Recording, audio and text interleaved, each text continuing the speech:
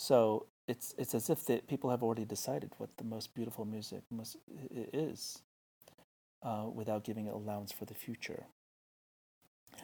What helps me get up in the morning is to believe that the most beautiful music is still yet to be made. Probably not by me, but that there's still hope, that it's still open, that there's still space for us living today to keep doing what we do, rather than be temple worshippers for something that's already happened. There are over 31 billion seconds in a year. How many of those precious seconds do you spend listening to music, binging the latest series, reading poetry, consuming art and media on a broader scale? In this series, I, Stefano Flavoni, am joined by the top artists of our time to discuss the method of our madness. As Miles Davis once said, don't play what's there, play what's not there.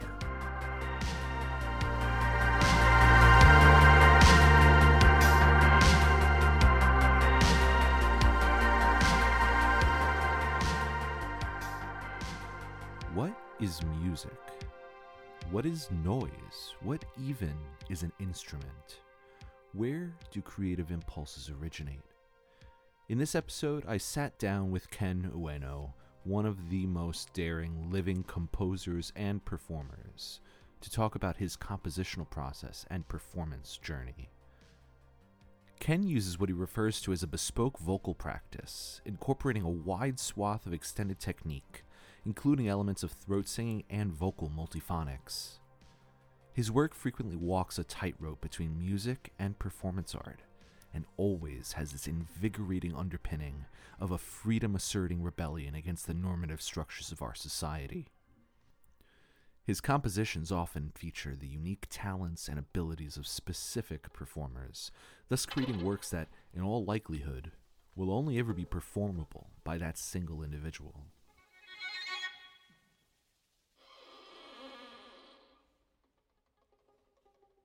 In a demonstration for UC Berkeley, where he's a professor of composition, Ken ended it by saying, "In my class, I push my students to test the limits of their comfort zones, to broaden their creative capacities.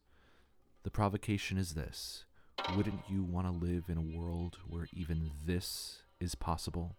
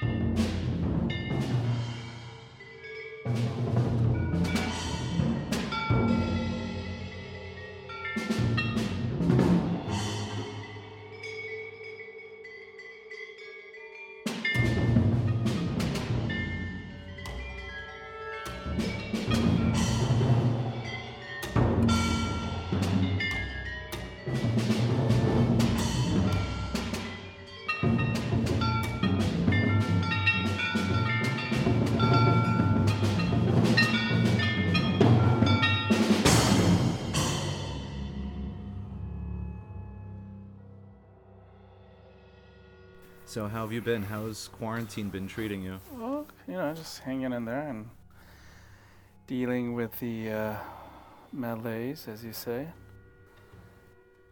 It's a phenomenological mind trip. Absolutely. Right. It's isolating in a different way than most of us are used to. Yeah, I was thinking though, maybe for writers and composers, our everyday life isn't as different as many other people. we're so used to spending so much time alone in our studios anyway. But yeah, yeah, it does. It kind of overall flatten time, and it still feels like, the spring semester and the fall semester felt like one big thing because there was no difference from the summer. Yeah. Yeah, and it feels like it's still kind of lingering on this kind of purgatory. Exactly. Yeah. The Zoom purgatory. It's stifling in the performance side of it, and I'm curious how you're feeling, because so much of your life is the performance. Yes. What's keeping you inspired on that front? Because vaccines started rolling out, but it probably won't hit us for a couple months at least. Yeah, everything's had been canceled, so it's dealing with a exactly. lot more admin and rescheduling, planning, a lot more admin and logistics, and trying to plan for things. Pivoting to the future. How's the pedagogy changed over online? It's hard to get a read on. The attention span is different, right? Mm-hmm. And I'm used to directing my attention to the different students, and if they're kind of falling asleep, I fix my gaze on them, and I can kind of attenuate people's alertness in different ways, subtle ways like that. And everything's kind of flattened, in Zoom. Yeah. So that's hard. Sometimes people turn their cameras off, and that's the worst. I have no idea if they're getting it, if they're there, if they're out to lunch. Exactly. That's hard. Exactly. Yeah. One of the things that's I've given a number of lectures on my work, and I'm used to visiting different schools and giving, say, like a composition colloquium, and at those occasions, I typically like to play a whole piece through, mm-hmm. and that's harder through Zoom. Yeah. It's flatter, less exciting. Even playing a recording and sitting there together, it's a different feeling than kind of like listening to a recording over Zoom together. So I've had to redesign my lectures. Kind of front load the lectures and send like links ahead of time, and just trust that people listen to everything before, then I can kind of point to it. And so it's just more talking and more Q&A, more space for Q&A. Without. I'm in the same boat. Yeah. So I feel you. Yeah. Tell me about your experience. Well, conducting lessons are all online, Mm-hmm. so it's a lot of theory, lots of score reading, less the praxis. So you basically get an opportunity to focus on all the ancillary skills, Mm-hmm. but not the thing in itself, which I think is the summation of this entire quarantine, right? Yeah. We're getting the substance, but not the essence. That makes sense. Mm-hmm. So I first want to thank you for taking time out of your morning. I know you are super busy. I wanted to ask you, first off, we're in 2020. It's the 60th anniversary of Lamont Young's Compositions 1960 premiered at UC Berkeley on the Noon Concert Series. In performance art, you've really impacted a lot of people, myself included. I wanted to talk about a piece of writing you sent me, and I have a quote pulled up. So, within this milieu was a student who espoused a different mission. He said he was sick of blonde-haired white composers who didn't understand Chinese culture writing for Chinese instruments. His work, he said, would right this wrong and demonstrate how to correctly compose for Chinese instruments. So, your entire time in Hong Kong and all of your global residencies, you speak a lot about this sense of liberation, and I think that's reflected in your sound. I wanted to know if you could speak a bit to maybe 2020 as this political nightmare, the issues continuing in Hong Kong, and also just the sense of sound as liberation. Well, in that article, it's an article where I was talking about my experience living and working in Hong Kong as a visiting professor at a university there for a whole year. That was 2 years ago. And Hong Kong's music scene is, I might say, is kind of bifurcated. There's a classical scene with the orchestra and some ensembles, not many, and a smattering of chamber music and some underground experimental improvisation, noise, DJs, that space. But the student I was talking about was at a conservatory there, and there was a group of him and his friends who were kind of interested in what they called postmodernism. It was ostensibly just kind of basing their pieces off of famous quotes from the Western classical repertoire, which might be a kind of, I don't want to say mainstream, but there was a number of students who were fascinated by that, and that was their practice, and that felt aligned with the larger cultural condition of Hong Kong. That from a lot of there's a lot of money there, and a lot of the prestige cultural elements seem to really look to the West. And in fact, one of the cultural leaders there, I remember in a conversation she told me she was kind of nostalgic for the quote-unquote golden era of colonialism, the British, under the British. And then, she's, she grew up in the 70s and 80s, and that's when Hong Kong was especially relatively much more affluent to China, to other parts of Southeast Asia. And she said, well, we never thought of Hong Kong as part of Asia. We look to London, Paris, and New York as our peers. And that seemed really kind of strange to me. And somehow the university I was working, University of Hong Kong, there's a really bougie mall called Festival Walk that you pass through from the subway station to climb up the hill to get to.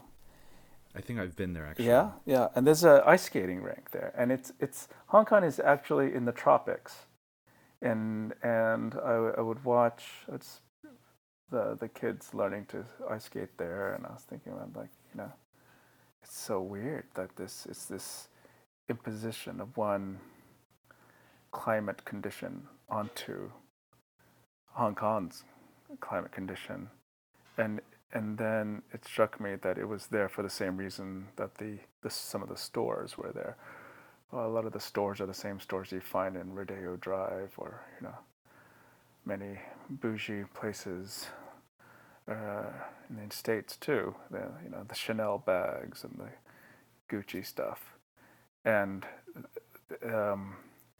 so then I thought, well, superimposing another's cultural condition is the ice skating ring. It's there for the same reason the Chanel bags are there. It's a part of neocolonialism, and a lot of the music in Asia, the classical training is still plays a big part of it. And I was thinking, well, at what point, how like Asian economies have been doing, you know, quite well, and it's been growing, but at what point will the rest of the world, Asia and the other emergent economies, Africa and South America, at what point, if we really want a diverse, equitable place, then the prestige items that broadcast prestige value or cultural things too should also be an equal exchange, right?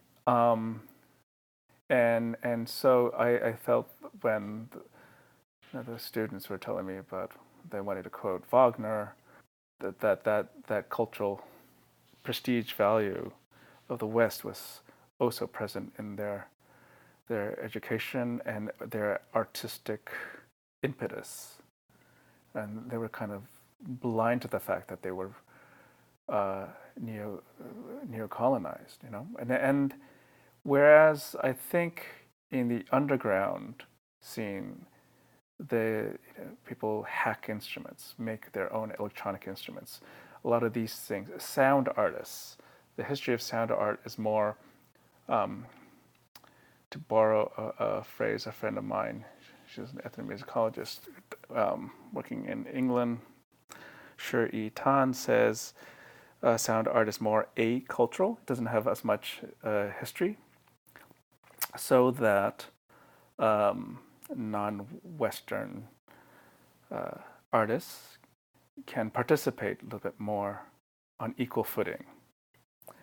And that's what I saw in the underground music scene in Hong Kong as being more of a hopeful scene. I saw one of the most beautiful sculptures while observing the protests in Hong Kong.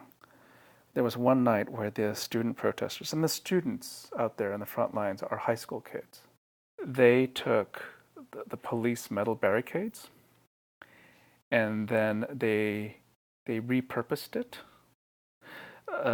to enclose the police station, to an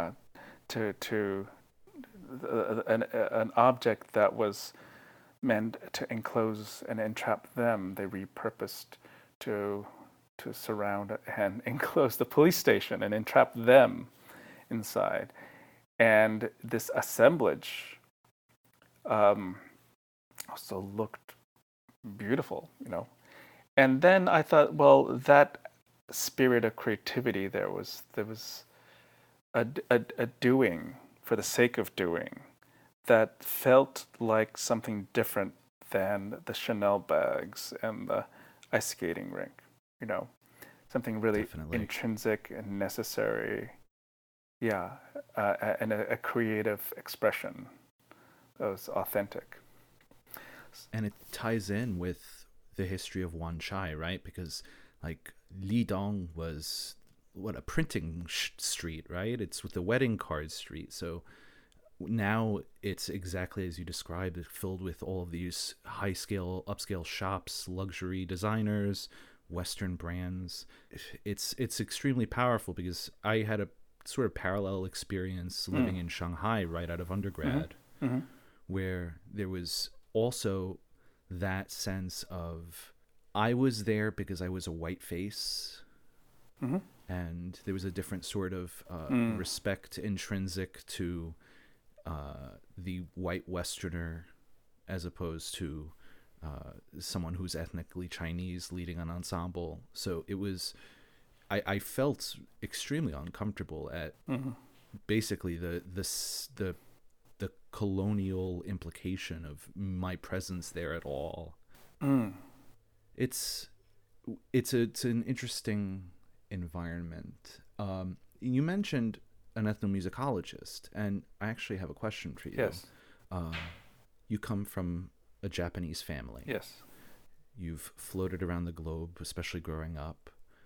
But within the field of study of Japanese music, until the past, I would say, 2 decades, historically it's been white people studying Japanese music and being the quote unquote specialists in it. And I wanted to know if you had any thoughts on this sort of Rudyard Kipling colonial cloth that ethnomusicology is sort of cut with. Well, in Japan, the study of Japanese music is not ethnomusicology. It's just a study of Japanese music, and Exactly, yeah, yeah. right. So, yeah, what seems strange to me is ethnomusicology is not just the study of diverse musical cultures, but in practice, the field also has traditionally privileged Western scholars and their philosophical frames and musical values to contextualize the other. And I've seen this in that context has traditionally created hmm, some tension with the object of observation. Say, for example, looking at transcriptions, quote unquote transcriptions, notational attempts at gagaku, transcribing gagaku music, the traditional court music of Japan that's been around for a millennia, and putting it into Western notation, as some ethnomusicologists have done in the early part of the 20th century. They assume that it's in a meter, if you're going to notate it in Western 5-line stuff, right? And the notes also look like they're equal tempered notes. The mouth organ, the harmony floats above the melody in gagaku music. And it's the mouth organ is tuned in Pythagorean tuning. So it's also the orchestra. The gagaku orchestra represents a counterpoint of tuning systems, actually. Interesting. So in both the frequency dimension and also the rhythmic dimension, it kind of what I call corsets the reality into these frames that are taken for granted, right? And well, I know that more contemporary ethnomusicologists are shifting away from that and trying to understand the more intrinsic nature of the basic materials of music and music making there. There are also so many things, some other things that I've also dealt with in terms of paradigms of music, that contrast between the East and the West. I have a duo concerto for shakuhachi and biwa and orchestra, and the shakuhachi and biwa players, they are trained to perform silence. The ma, it's not really a negative space. It's as important as what goes between the spaces. The space is felt. Wow. And it's not metric. They make a sound, and then they feel an appropriate amount of time, and then make another sound, right? And the first 10 minutes of my 20-minute piece, the performers, the soloists, are sitting in front of the orchestra in their black formal kimonos and just being present virtuosically. You could really feel them. They were so good at it. Wow. It was intense. And is there a pedagogy system for this? It's a frame of mind, right? Just that's also important. And I was going to go to say, in contrast, in the second half of the piece, after the soloist started playing, the orchestra is silent for the remainder of the piece. And in that second half, I remember some of the hardest things I've ever had to coach was to tell the string sections, "Hey, you're still here. Please still listen."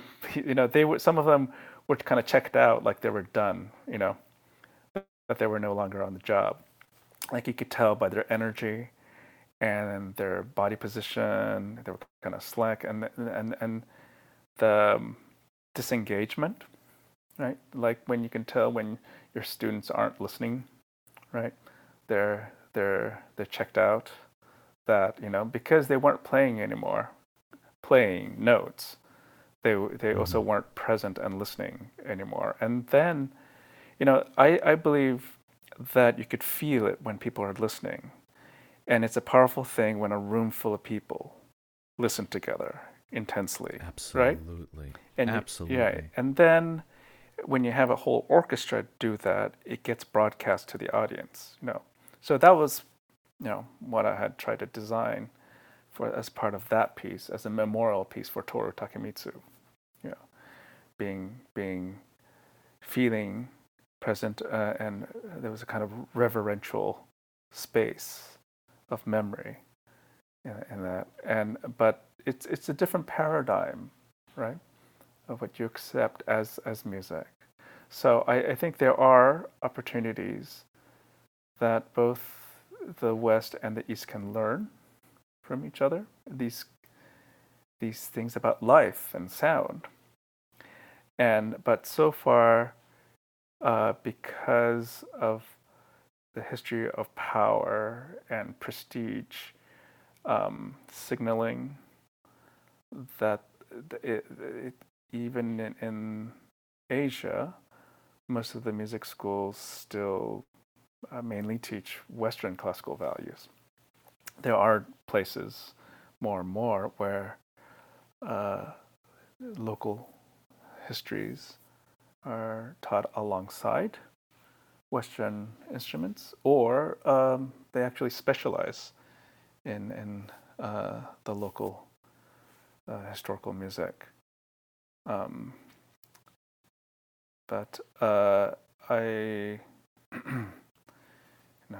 I feel part of my mission is to advocate for the voices of the disenfranchised as of yet, and also advocate for the fact that we could all individually make our own space.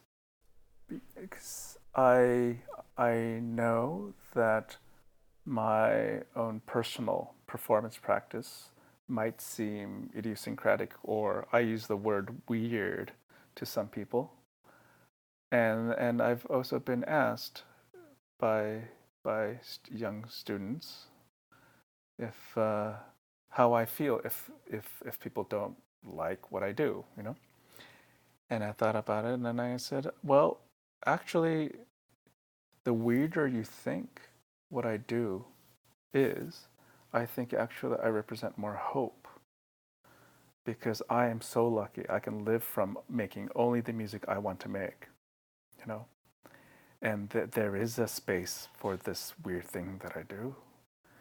So if a young musician I come into contact and questions what I'm doing, then or thinks that it's weird, then I hope that person will also realize that the fact that I could exist, as an example of someone who could live from doing this weird thing, then surely, there's a space that their less weird thing could also exist. Definitely. Yeah, and the main provocation is, like, I would rather live in a world where even this is possible, right? Absolutely. I mean, I will say, without blowing smoke at all, I am a big fan of your work from the very first time I heard it in performance. And the concept of performativity, right? Of praxis, of theatricality almost. Yeah. It's always inherent in your works. And I want to get to a broader ontological question, but first, you use the megaphone in performance. I mean, I've seen your concerto on a sufficient condition live before, and it really is a mind-blowing experience. And the idea of doing a duet with your childhood self and sort of breaching the I guess binds of temporality and using it as your sort of artistic substrate. What is an instrument? Because you've described the megaphone as a prosthesis for your voice, and the voice is something that's intrinsic to your body, right? Is a trumpet a prosthesis for the artistic spirit of a trumpet player? Does it have the same sort of implication? What is an instrument, especially when things like architecture can also be used for sound design? Yeah. One of the things I say is that instruments are not instruments, they're people. And been lucky to have met some remarkable people in my life. Frances Mary Uti, who developed a technique for playing the cello with two bows to be able to play all four strings at the same time in different pairs of three strings, which also allows her to have cross rhythms and sul tasto versus sul pont on the other, and it opens up the instrument in a whole different way. My friend Philippe Brunet, the trumpet player who can play double pedals below the bass clef and throat sing on the cello C at the same time as circular breathing on that pedal. Whereas I remember having taken orchestration class in my undergrad and using the Adler book and learning that the lowest note on the trumpet is the F sharp below middle C, right? So I have hence learned also from like listening to my favorite rock and jazz artists too, that what individual people can do to reinvent what the possibilities on an instrument is quite remarkable, you know. So rather than thinking about like a recipe book of notes and a range or this is what you know, engaging with remarkable people who don't approach their instrument or music making from a recipe book, but rather through their bodies and then their instruments as extensions of what they can imagine, right? And it starts with the imagination and what you feel. And I feel a kinship with that and what I'm trying to do with my voice. It starts in my body, but then there's things that I could do with the megaphone, especially in collaboration with interesting acoustic spaces that I can narrativize my movement in the space. I can direct my voice in different directions to activate different resonances. But besides that, and besides having also invented some techniques specific to the megaphone, I have a way of being of activating resonant frequencies and shaping them in my mouth. And so, if I could read a specific a section, I was going to say moment in an architectural space, but it's a moment as I'm traversing it in time and space. And if I could read a space and let the resonant frequency blossom and shape in my mouth, and then as I traverse the space, there are different resonant frequencies.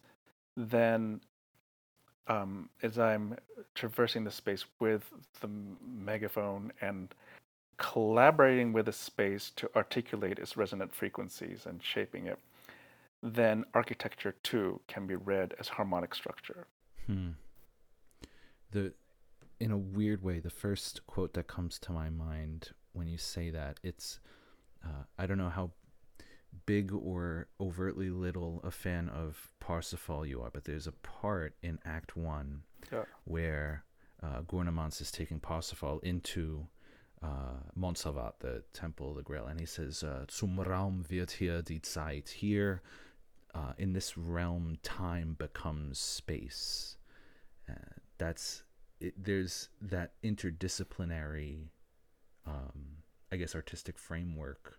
It's so uniquely palpable in your music, even down to the little things. And like, I remember I was at the premiere of Zetsu, your violin concerto, with it was Gabriela Diaz and SFCMP, Yeah. and one thing that struck me was the symmetry of your orchestration. You had two percussionists, two basses, right? Two cellists, Yeah. two woodwind players.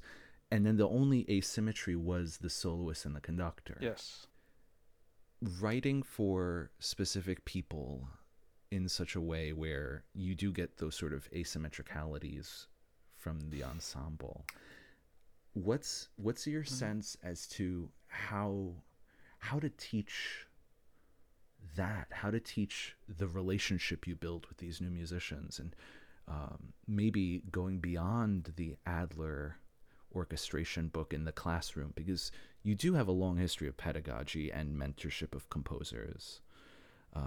What's your outlook on how to sort of bridge those gaps of what actually is possible, how to cultivate those relationships? Is that part of what you try to pass on? Yes. Yes. But let me talk about the orchestration in Zetsu first. The there's a specific tuning to the piece that was derived from me going to a Target store in the Alameda when I was writing the piece, and then No way. walking by these two printers, and then there was this beautiful hum. So I documented it on the iPhone and I transcribed it, and that is the temperament for the metal pipes My in the God. piece. And then towards the beginning of the piece, when the violinist first comes in, there's a little quote from Tchaikovsky. Yeah, I So was going to right, bring that up before when you yeah, were talking about your Hong Kong students yeah, quoting yeah. So repertoire. of course it's a violin concerto, so I have to acknowledge that it's a violin concerto. But then it's smudged, and then what happens throughout the piece is that gradually the history of the violin concerto gets retuned to my esoteric tuning derived from a banal moment in my life. And there are also tactical things like, well, having it's a weird tuning, so that having the pipes there are also practical and gives a reference to the other instruments to tune to it. And because the piece relied so heavily, was about kind of retuning the world, the history. I think equal temperament is one of the most neo-colonizing, invisible grounds of music. We take it for granted. This is an interval. This is in tune. Essentially saying that other things are not. Things played on a gamelan, things played on gagaku instruments. Right, it becomes a reference point. Equal temperament, right? Definitely. So retuning the history of Western classical music, it became kind of like a means for me to kind of, I guess, allegorically fight that. Now, to hear microtones, it's microtones are most audible when there's a horizon against which you could feel the beating. And having like timbres helps articulate those beatings, right? And that's part of the calculus in having that instrumentation with a like pair.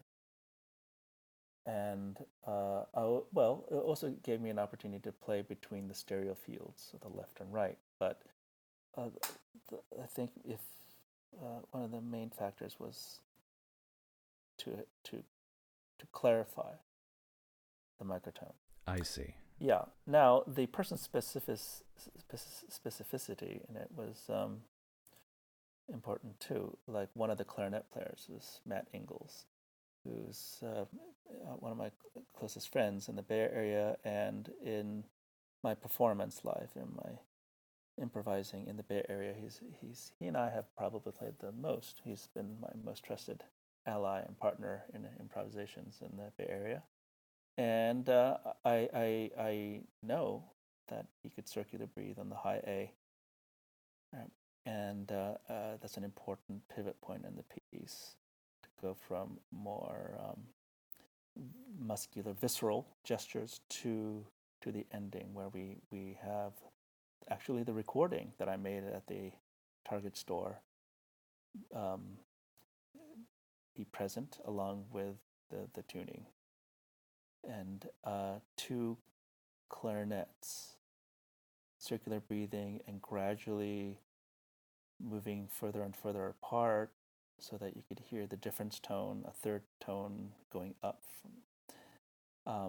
It has to be there for a certain amount of time. So circular breathing and just giving space for them to do that for 2 minutes. It's hard, but I knew that they could do it too. We've done other pieces where Matt and I do that, and wanted to have that be a kind of pivot point to go into that sound world later in the piece. Person specificity, I learned from my favorite artist growing up, Jimi Hendrix. I'm a musician because of Jimi Hendrix. Gotta love Jimi Hendrix. Incredible. It was so powerful that and so cool that I somehow had to also start playing electric guitar, right? And I say that all true loves are irrational. There's no rhyme or it was just so cool. Hey, I want to do something like that too. And people like John Coltrane, yeah, and so in jazz and rock music, we take it for granted that that specific artist matters. Um, I'm also a fan of Radiohead, and I've gone to Radiohead concerts with some close friends. And if you're a fan of some artists, you pay a premium to go see them because it's important that it's that person. Definitely. Yeah, and that unpacking that listening experience, I thought, well, it's not so different from when I pick up the phone and someone says my name and I can recognize it immediately. It's my mom, but even more than that, I can tell what mood she's in just from the way she says my name. You know, that's really complex. But I might posit that that's a pretty common thing. With all of us listening and picking up the phone and hearing our loved one's voice, we could tell, we are empathic beings, and that's an important part of listening. And it's very sophisticated how that works. And I thought about how most of my training, all of my training actually, did not help me unpack that. It foregrounded materials as decoupled from the body. A one chord. Look at these verticality. What are we give it names and functions. Whereas a lot of my favorite listening, there's this sound that Jimi Hendrix or Cecil Taylor was making, and it was important that it's my mom saying my name.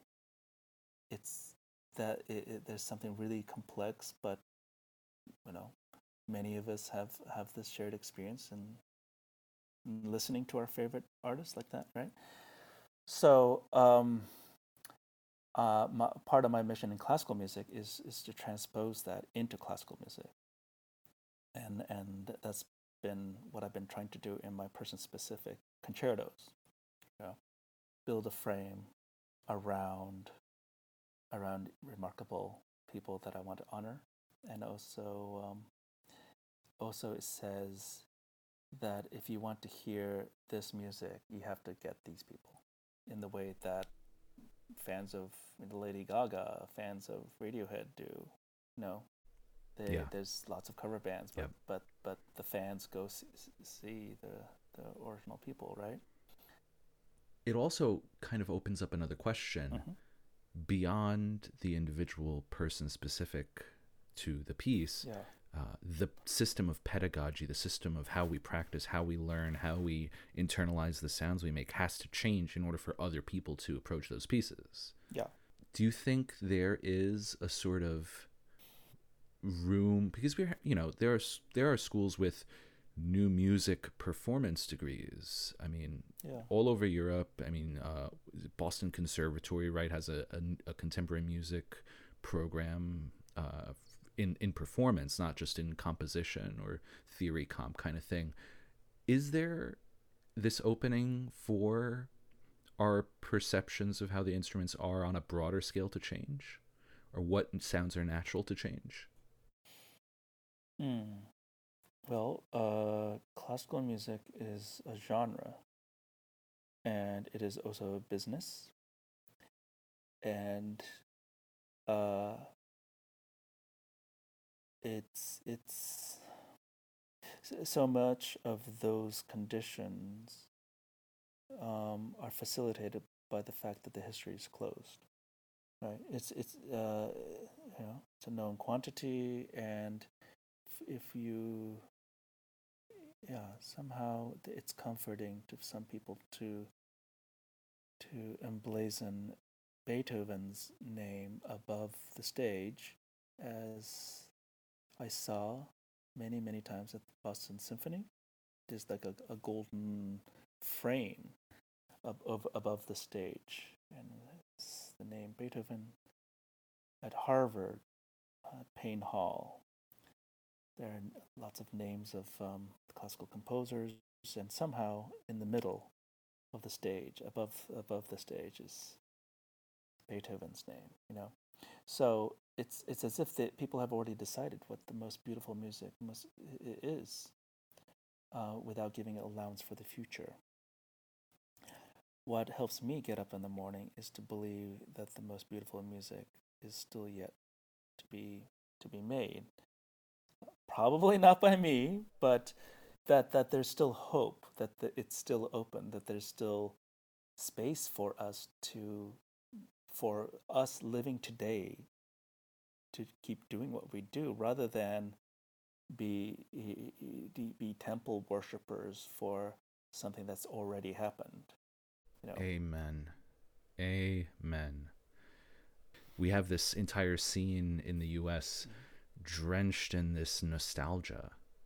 Is programming the the I guess Mount Olympus that we need to reach, the at administrators to be courageous enough to push boundaries, to get other types of musics and listening experiences heard outside of just new music ensembles, quote unquote? Well, I don't know. I mean, it's important to be more diverse in representation, but how many times does Sarajevo have to be played so that we start thinking of her in the same breath as Beethoven?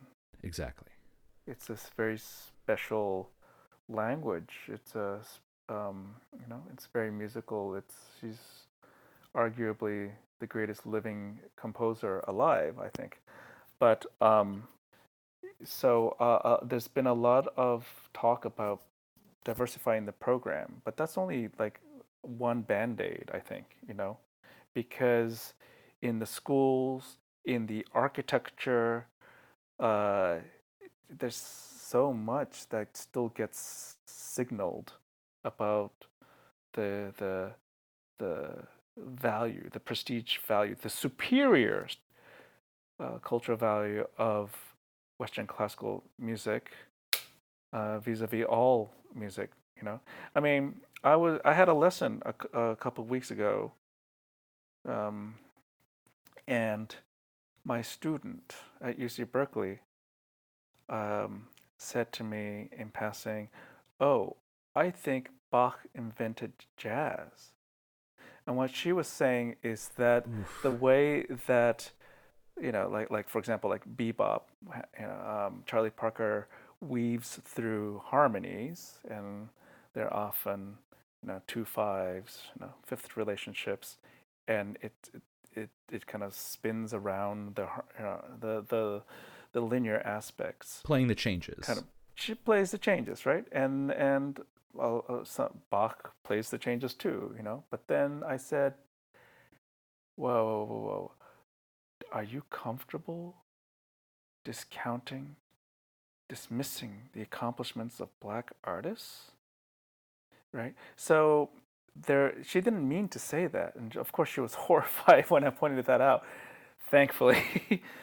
but, something casually, it got signaled. She didn't mean to be offensive or something like that. But in her training, there was so much reverence that she picked Mm-hmm. up latently from yeah, the history classes, and how everybody talks about how amazing Bach and Beethoven or whatever, is that it becomes a kind of a relational game, you know. That we're saying that of course that music is important and beautiful too, but it the when it becomes uh, a relational game, that it's taken for granted that that's the greatest music of all time ever. That could be. I think it's more limiting to the project of human culture going forward than helping us.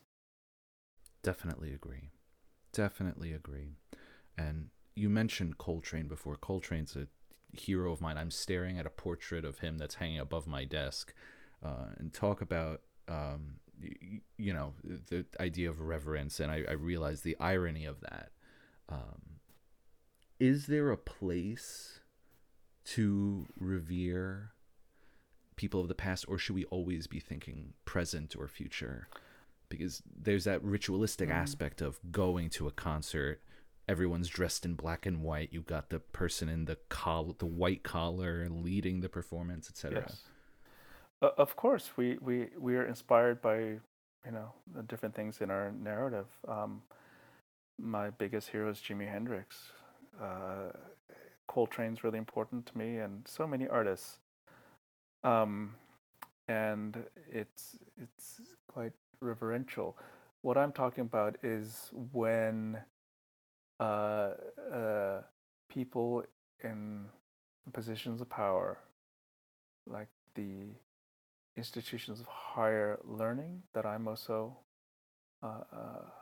a member of, the institutions of performance, the orchestras and opera, and I guess critics and everybody who participates in the culture industry, that there has been what's been historically problematic is that everybody in those spaces have worked together in concert to message um, icons of greatness, which have become an ostensible cultural glass ceiling to those of us who don't belong to that dominant culture. Mm-hmm. Mm-hmm.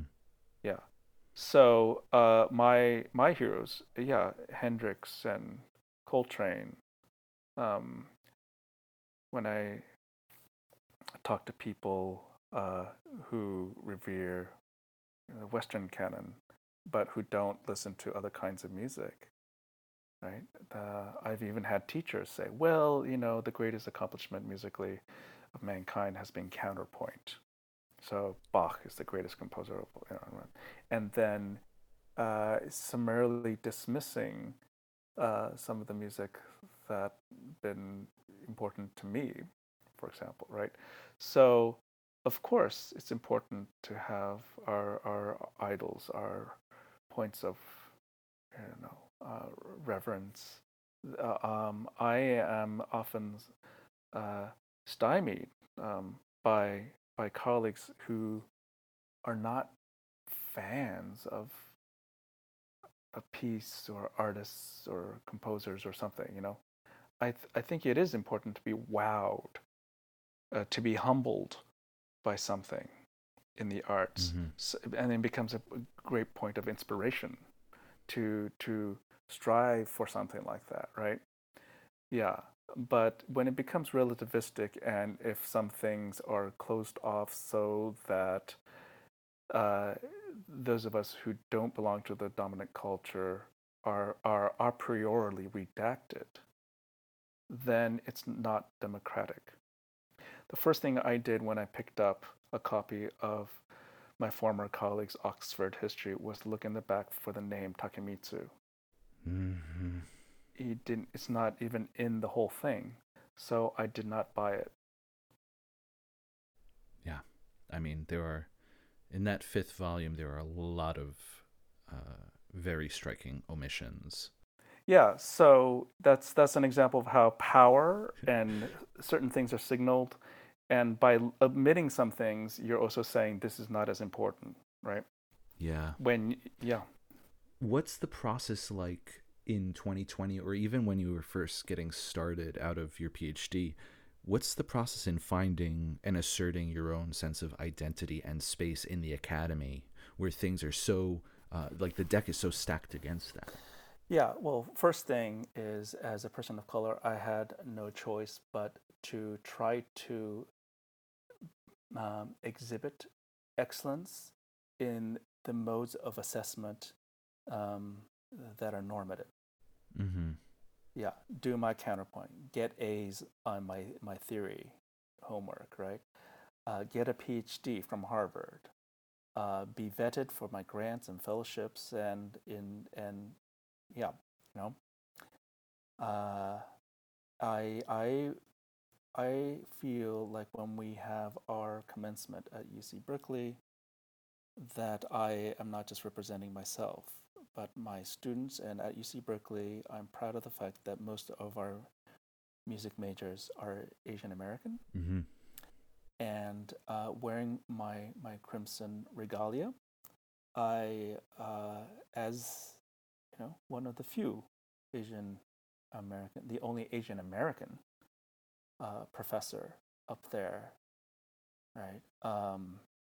Hopefully signals a hope against the ex nominative redaction in music that is still pervasive. So being presence, being there, fighting for my space at the table. First, I knew I had to just try to be excellent in the ways that I knew I was going to be assessed, and I've done that. Uh, and then it's also been a growth journey for me too, because as I was going through my training, I also became aware of the spaces I wanted to go to, that I needed to go towards in my own art practice and my compositions, right? So it was not as if from the get go I knew I needed to do instrumentalized architecture with my bespoke vocal practices, for example. That evolved. I started out writing, complicated late modernist pieces with three different tempos and Mm-hmm. lots of all the pitches being cycled in different ways and different permutations algorithmically and stuff. Until I realized, oh my God, it sounds like the music I was really admiring at the time, like Ligeti and Birtwistle, my heroes at the time, and also feeling like, wait a minute, after you know all my training, you're only looking at music from Europe, basically. Yeah. Yeah, and how can I participate? I didn't have any mentors. No one told me about Takemitsu until like way later. I didn't even I had to discover him on my own in the middle of my masters. Really? And like, wow, there's a composer who, yeah. you know, and it was helpful to me that when I was going through that initial early crisis in graduate school, when I was becoming aware of being neo-colonized, that I became aware of the cinema of Wim Wenders, the great German director, and Cambridge, where I was living at the time, Massachusetts. There's a number of art house movie theaters, the Hmm. Brattle and the Harvard Film Archives, and I got introduced to a lot of amazing cinema, and I got introduced to the work of Wim Wenders.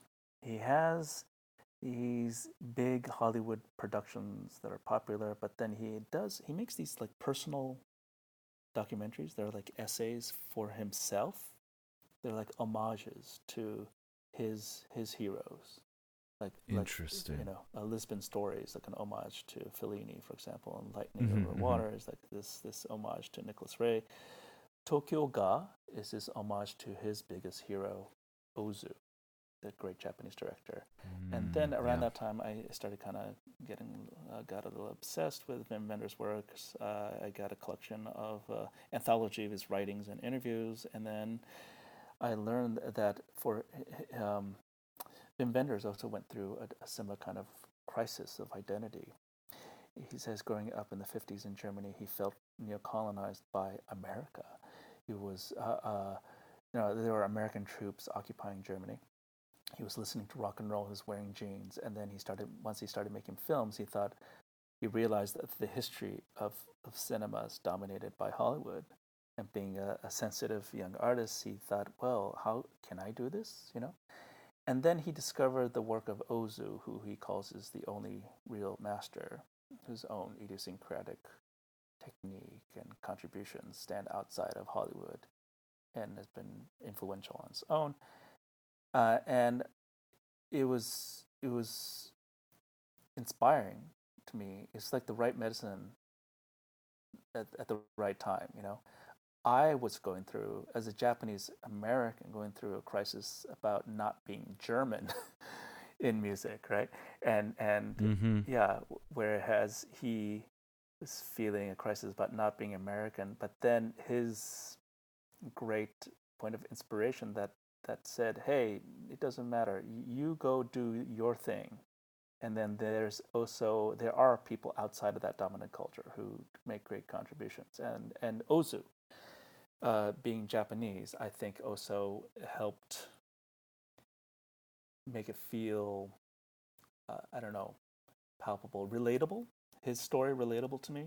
It was just like the direct converse, right, of my experience. So um, many times, things outside of music have also helped me through my personal journey.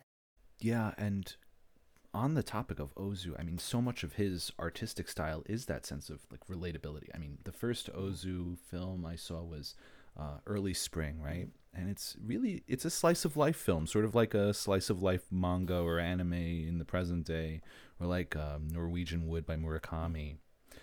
Um, sense of the visceral, relatable, not gritty per se, but like it's it's palpable. The humanity is palpable, and in a lot of instances, from my experience in talking with people who sort of fetishize Western canon, if I can be so blunt, I think they kind of miss out on seeing the forest for the trees, because the same way you mentioned a student talking about, Bach inventing jazz or the pinnacle of Western music being counterpoint, it's reductive for everything that also came before, because Bach didn't come up in a vacuum, and none of us do.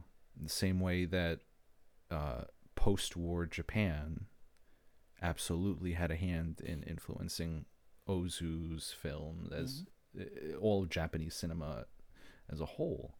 Um, what aspects outside of, let's say, music, the arts, do you find contributing to your vacuum? Because you found inspiration in interesting places. I mean, we've talked about Zetsu, but also Talus, uh, you know, coming from the X-ray of a broken leg. What what do you think are the formative day-to-day experiences for you as an artist? Um, my uncle, my father is one of six, and I have an uncle, one of the six. He's a painter, and my father and my brother and I uh, visited my father's mother on the occasion of her 102nd birthday. God bless. And at that party were, well, his siblings were all present. And I saw my uncle Ken. His name is also Ken again. And my father is from the southern island of Kyushu, and the southern part of Kyushu, a place called Kagoshima. Kagoshima, in terms of landscape, is famous for a volcano, Sakurajima, Cherry Blossom Island, which is no longer an island because of when one of the times it erupted in the 20th century, it connected um, to uh, the mainland of Kyushu. And my uncle painted Sakurajima, the mountain, the volcano. It's still an active volcano. And made, well, he gifted my brother and I portraits of the mountain. You know. And the two paintings are uh, uh, uh, of contrasting styles. He said, my brother. He gave my brother a more quote unquote realistic, photorealistic kind of version. He said, my brother's quite down to earth. He's a business guy, right? Um, that makes sense. And then he gifted me um, a version that's kind of wilder and freer and kind of like uh, Van Gogh like with Hmm. bold brushstrokes and bold colors, unblended, and and when I was a kid, from when I was 4 to 7, we lived in Switzerland, and my uncle had come to train in France around that time. So it was that time, around those years, that I got to know my uncle best. We saw each other more during those years, and then we hadn't really seen each other since then. Right, so that's like more than 40 years. You know, about 40 years I hadn't seen him, and then so he said, "Oh, even as a kid, you would say the most outlandish things," and he remembered this kind of irreverence or Sounds like my said family. so I might stipulate there is something maybe I don't know natural about an attitude that's necessary for creativity How and so? a kind of uh, I might say a kind of irreverence about the way to look at the world. Hmm. See it in your own way, and then there's like the hard work and everything to cultivate that energy, but that spirit. Um,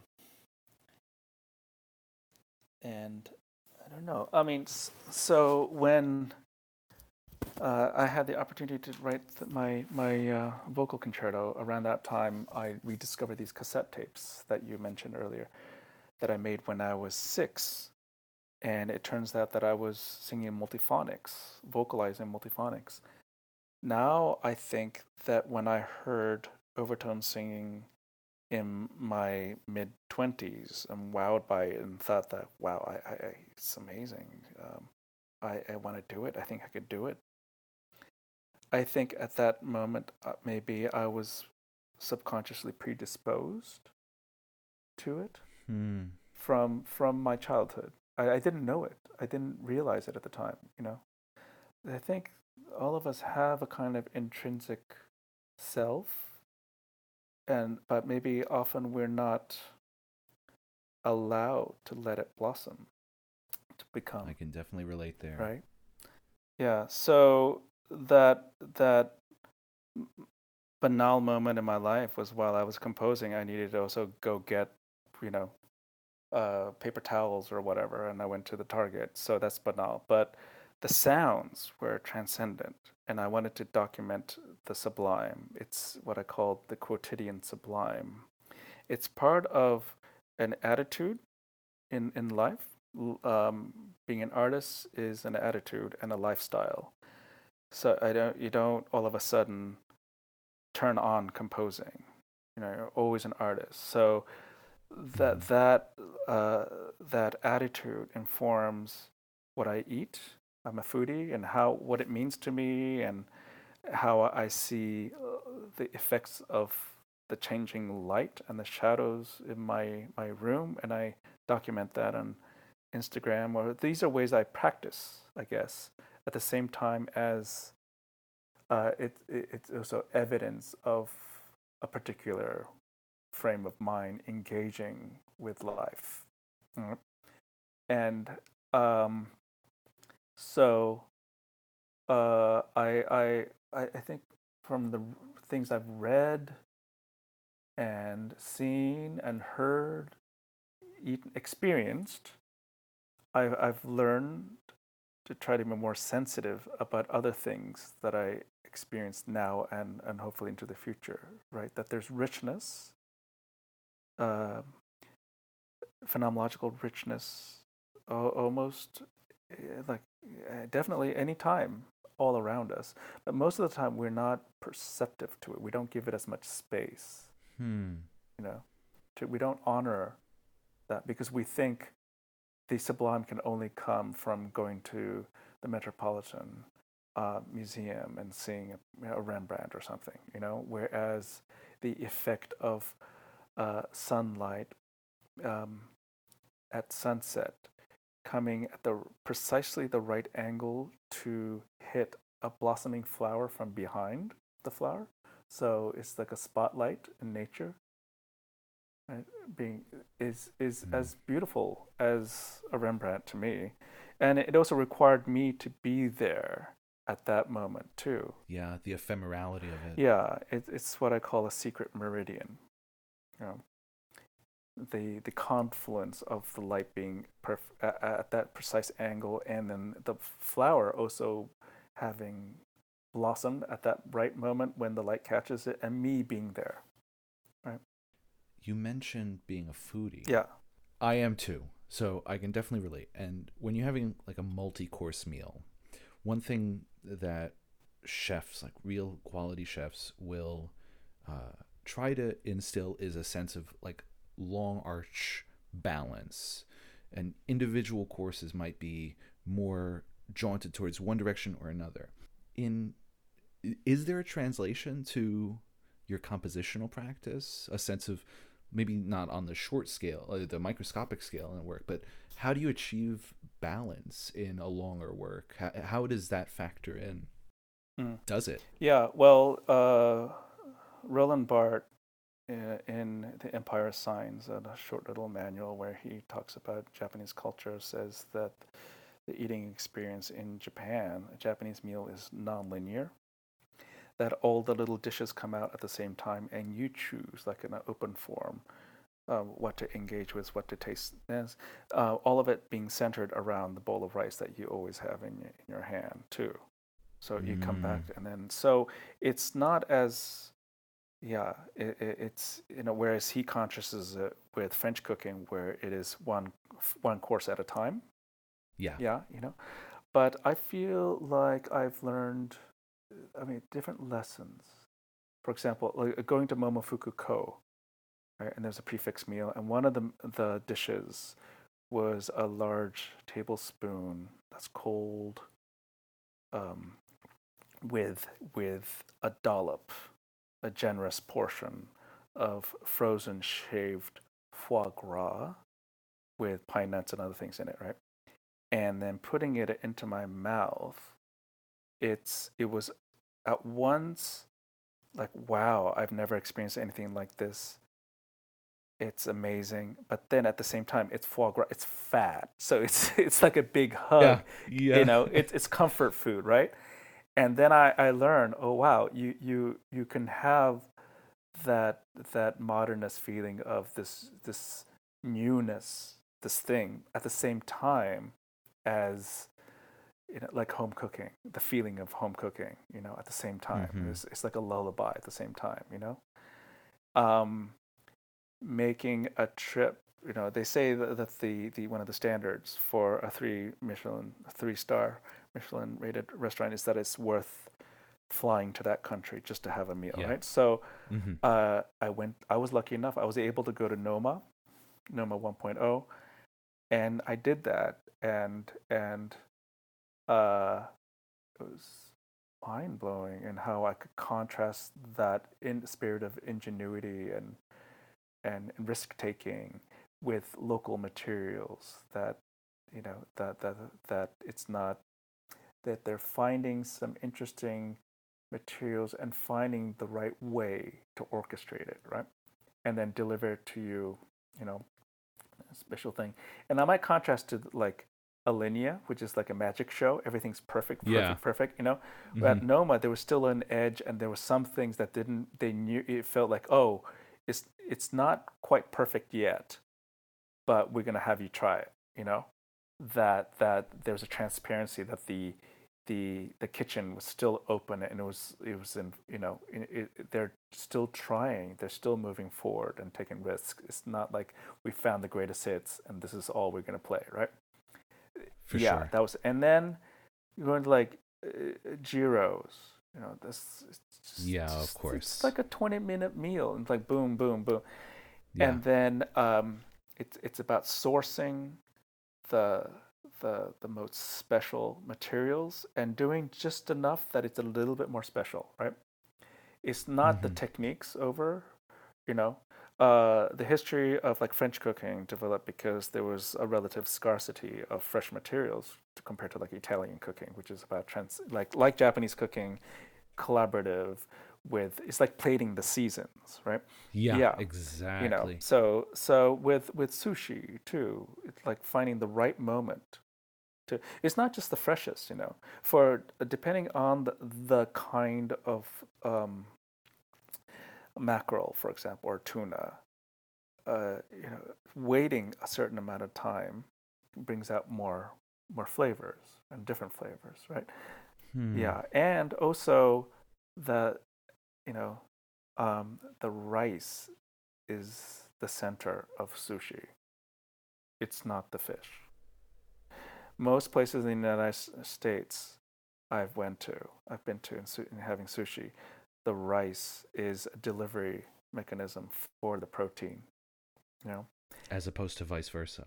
Or yeah, is this yeah. synergy? It's often too clumpy and wet and cold. It's supposed to be a body temperature, and there is this beautiful balance between the individual kernels of rice being independent while also belonging together, and that body politic is shaped in Jiro's hand. That's the part he does himself. He doesn't let his son or his assistants do that. They cut the fish, they put the seaweed around the rice, but each rice for sushi, each piece of sushi is formed in his hand, you know, and that the shrimp was a revelation because in most places in the United States the shrimp is pre-cooked and it's cold and it's sitting there in the in the counter, right? He he sourced a special kind of shrimp. It's like a larger prawn. It's more flavorful. It's meatier, and it's alive until right before he serves it to you. So he quickly boils it right in front of you, gives it to you, and so for the shrimp, that was the solution in terms of temporality. For some of the other fish, it's about having it age a few days, or so there Hmm. are lots of lessons about respecting material, what's finding just the appropriate way to orchestrate it.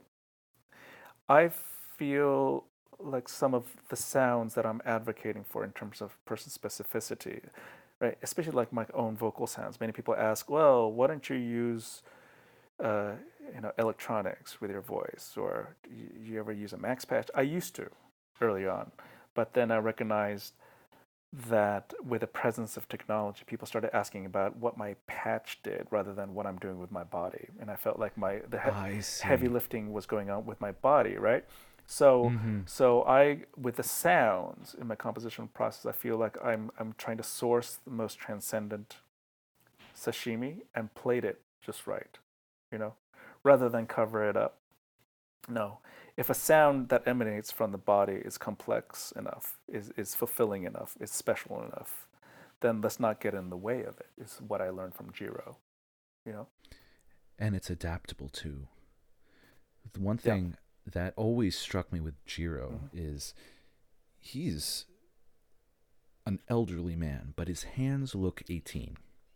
And one thing Mm-hmm. I was reading about was that the yeast in the rice, in really top quality, well made sushi rice in Japan, they were using that in some skin creams for anti aging creams for women in Oh, Japan. wow. The same yeast that Jiro uses in his sushi as a byproduct, making it so special in terms of how exactly, as you mentioned, this synergistic relationship, but also this cross discipline, Hmm. that it's also applicable. And I think the same thing applies in a weird way to good composition. Mm. There's this sort of using old sounds, old instruments, old techniques, and then finding new ways of applying them. Um, because I mean, let's be honest. You spoke about the Hong Kong underground scene hacking instruments, making new instruments, using what they have available. But every time someone picks up a violin, it's also this implicit dialogue, right, with the history of the instrument and the implications of using instruments out of the Western canon, and all of the byproducts that come along with that. But using it in a new space, using it in a new paradigm. I think the Jiro comparison is absolutely on point. Yeah, he's for an old guy, he looks pretty good. Yeah. Right? But you know, maybe that's another thing about, maybe that's showcasing another value of doing what you love. Yeah. What is existence? What is our purpose? And is it work if we're enjoying every minute of it, or at least enjoying it enough for it to not to feel like Right, labor? right. I feel like a lot of our American culture is about vocation, vocation and achievement Yeah, based. and productivity. So that as cost of college keeps skyrocketing, there's greater and greater pressure to align a major with potential vocational output, right? And then so people who are computer science and engineers, or it looks smoother, right? It articulates smoother into Mm-hmm. a vocation, whereas the humanities are compromised in that equation, you know. Yeah, and it is this decoupling between what we do and who we are. So some of my friends, as talented as they are as being lawyers or doctors or something, or whatever, often they come home and then they're able to check out.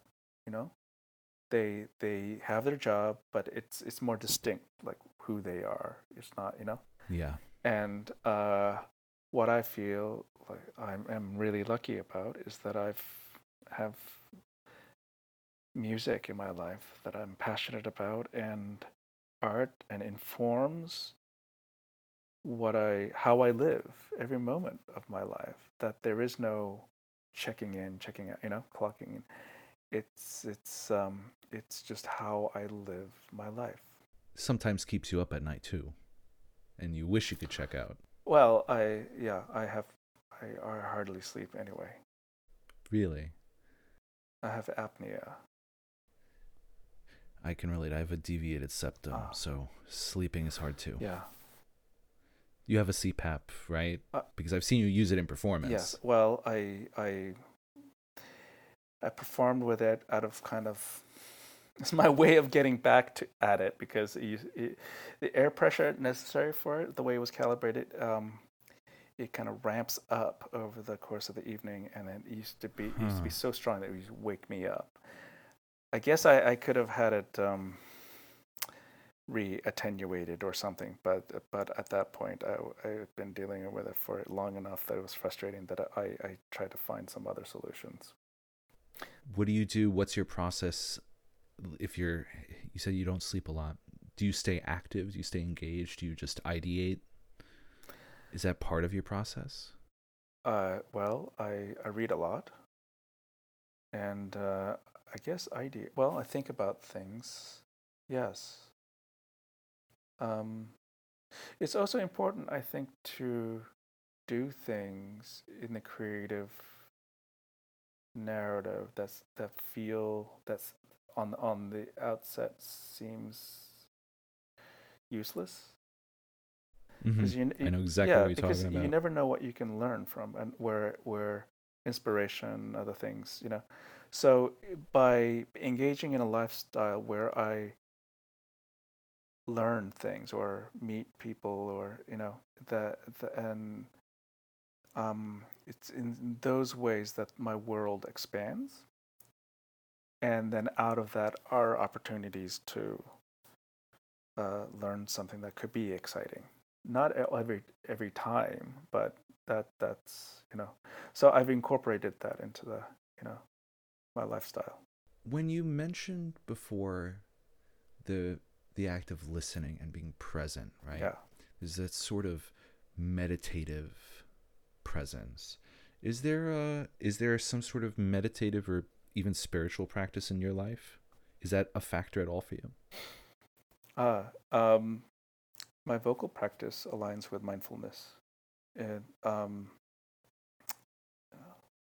thinking about my breath, especially since I have trouble sleeping, and thinking about withholding my breath, exhalations, inhalations, and kind of feeling through that in my body, and also thinking to what my body will do next. Right? That's composition.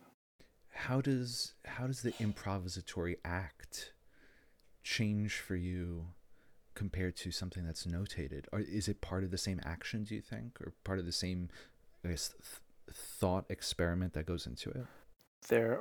It's a different feeling of time.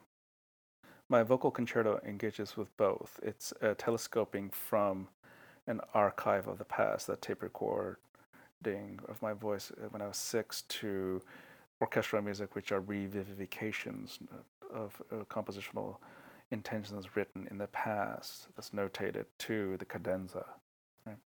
Which I Mm-hmm. hope is palpable, that there are things I'm doing there.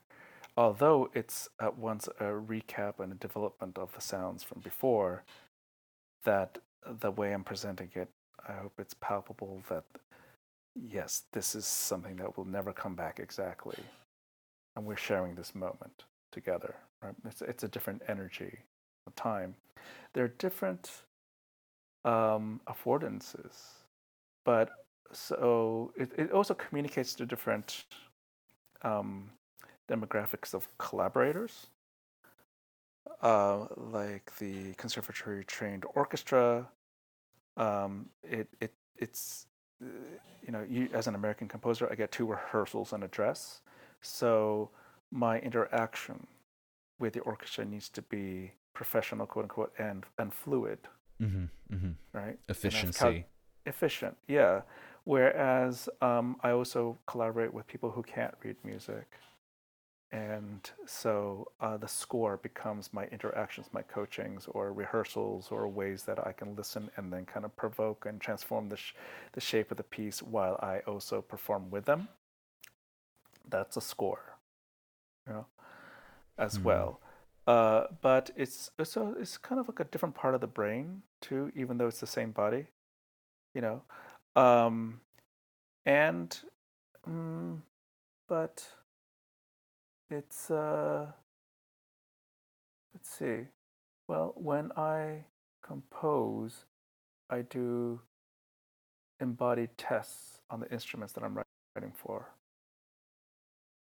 Yeah, it's a space of babbling. I have memories from before I could speak, but I remember understanding language before I could articulate it. Really? And so I remember as a baby, I was babbling as a baby, right? The linguist Roman Jakobson says that's how babies rehearse their instrument to speak. But so the naturalist Sir Richard Attenborough says that um, the human vocal mechanism is capable of many more sounds than are necessary for language, and that's why he says that's proof that there was music before language. What happens when we become fluent in our languages is that we so ossify that it gets harder to do the unnecessary sounds. Yeah, it's a triage of what we practice, Yeah, right? so that's also necessary. Fluency, virtuosity depends on that. But in my creative practice, I want to go back to the babbling moment and expand that because that's the space of open freeness where everything's still possible. More things are still possible. So I babble on the trumpet, cello, and my voice to try to discover sounds, things that um, feel right, that sound right, for me. And then I rationalize it into like a score, orchestration, translate it into frequencies and approximations of microtones and these kind of things, voice leading, things like that. Yeah, you know, but I try to go to that place in the body 1st. So, Did that answer your question? Okay. yes, very much Yeah. so. And I want to jump off from there because obviously there's an intrinsic uh, writing for specific people, writing for yourselves, knowing what your body is capable of. Would you ever feel comfortable performing someone else's work written specifically for you? But overall, I feel like it's more my mission to help them unlock their own potential as music makers too, than to be a vehicle to perform other people's music. Mm-hmm. Like Hendrix and Coltrane, Yeah, I mean they also played covers, and yeah, sometimes I also perform other people's music too. But um, But then you get things like Ascension, Love Supreme. Interstellar Compl- Space, yeah. yep, Oh, just radical that's departures. yeah, right. Um, and that's where yeah, it's actually the late work that I find most inspiring. Same here. Same Yeah. here. What is the way you're going to spend the rest of your day? What is going to keep you driven? Is there maybe a glass of whiskey at the end of your day after a long day at work? No, in right now I'm in Puerto Rico, and then Oh my I'm God. I'm gonna go for a swim in the ocean, and then I'm gonna come back, and then I have a faculty meeting. Lovely. Lovely. Very, very different. Yeah, Ken, thank yeah, you so much. This was a pleasure. yeah. Great talking Thank to you. Let's talk more. Yeah. Yes, please. Hopefully Yes, we get please. past this pandemic stuff, and then let's go eat something.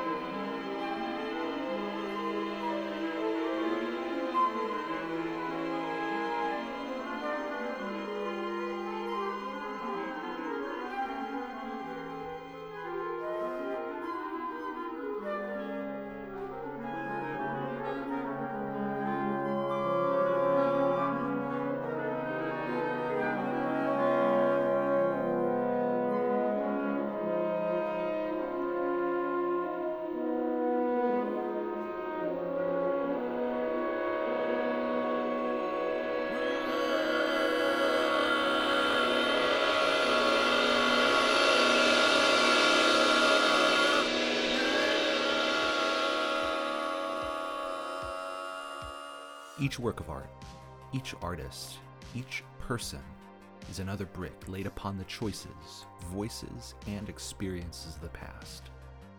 Join me next week as we continue our journey to uncover what's not there.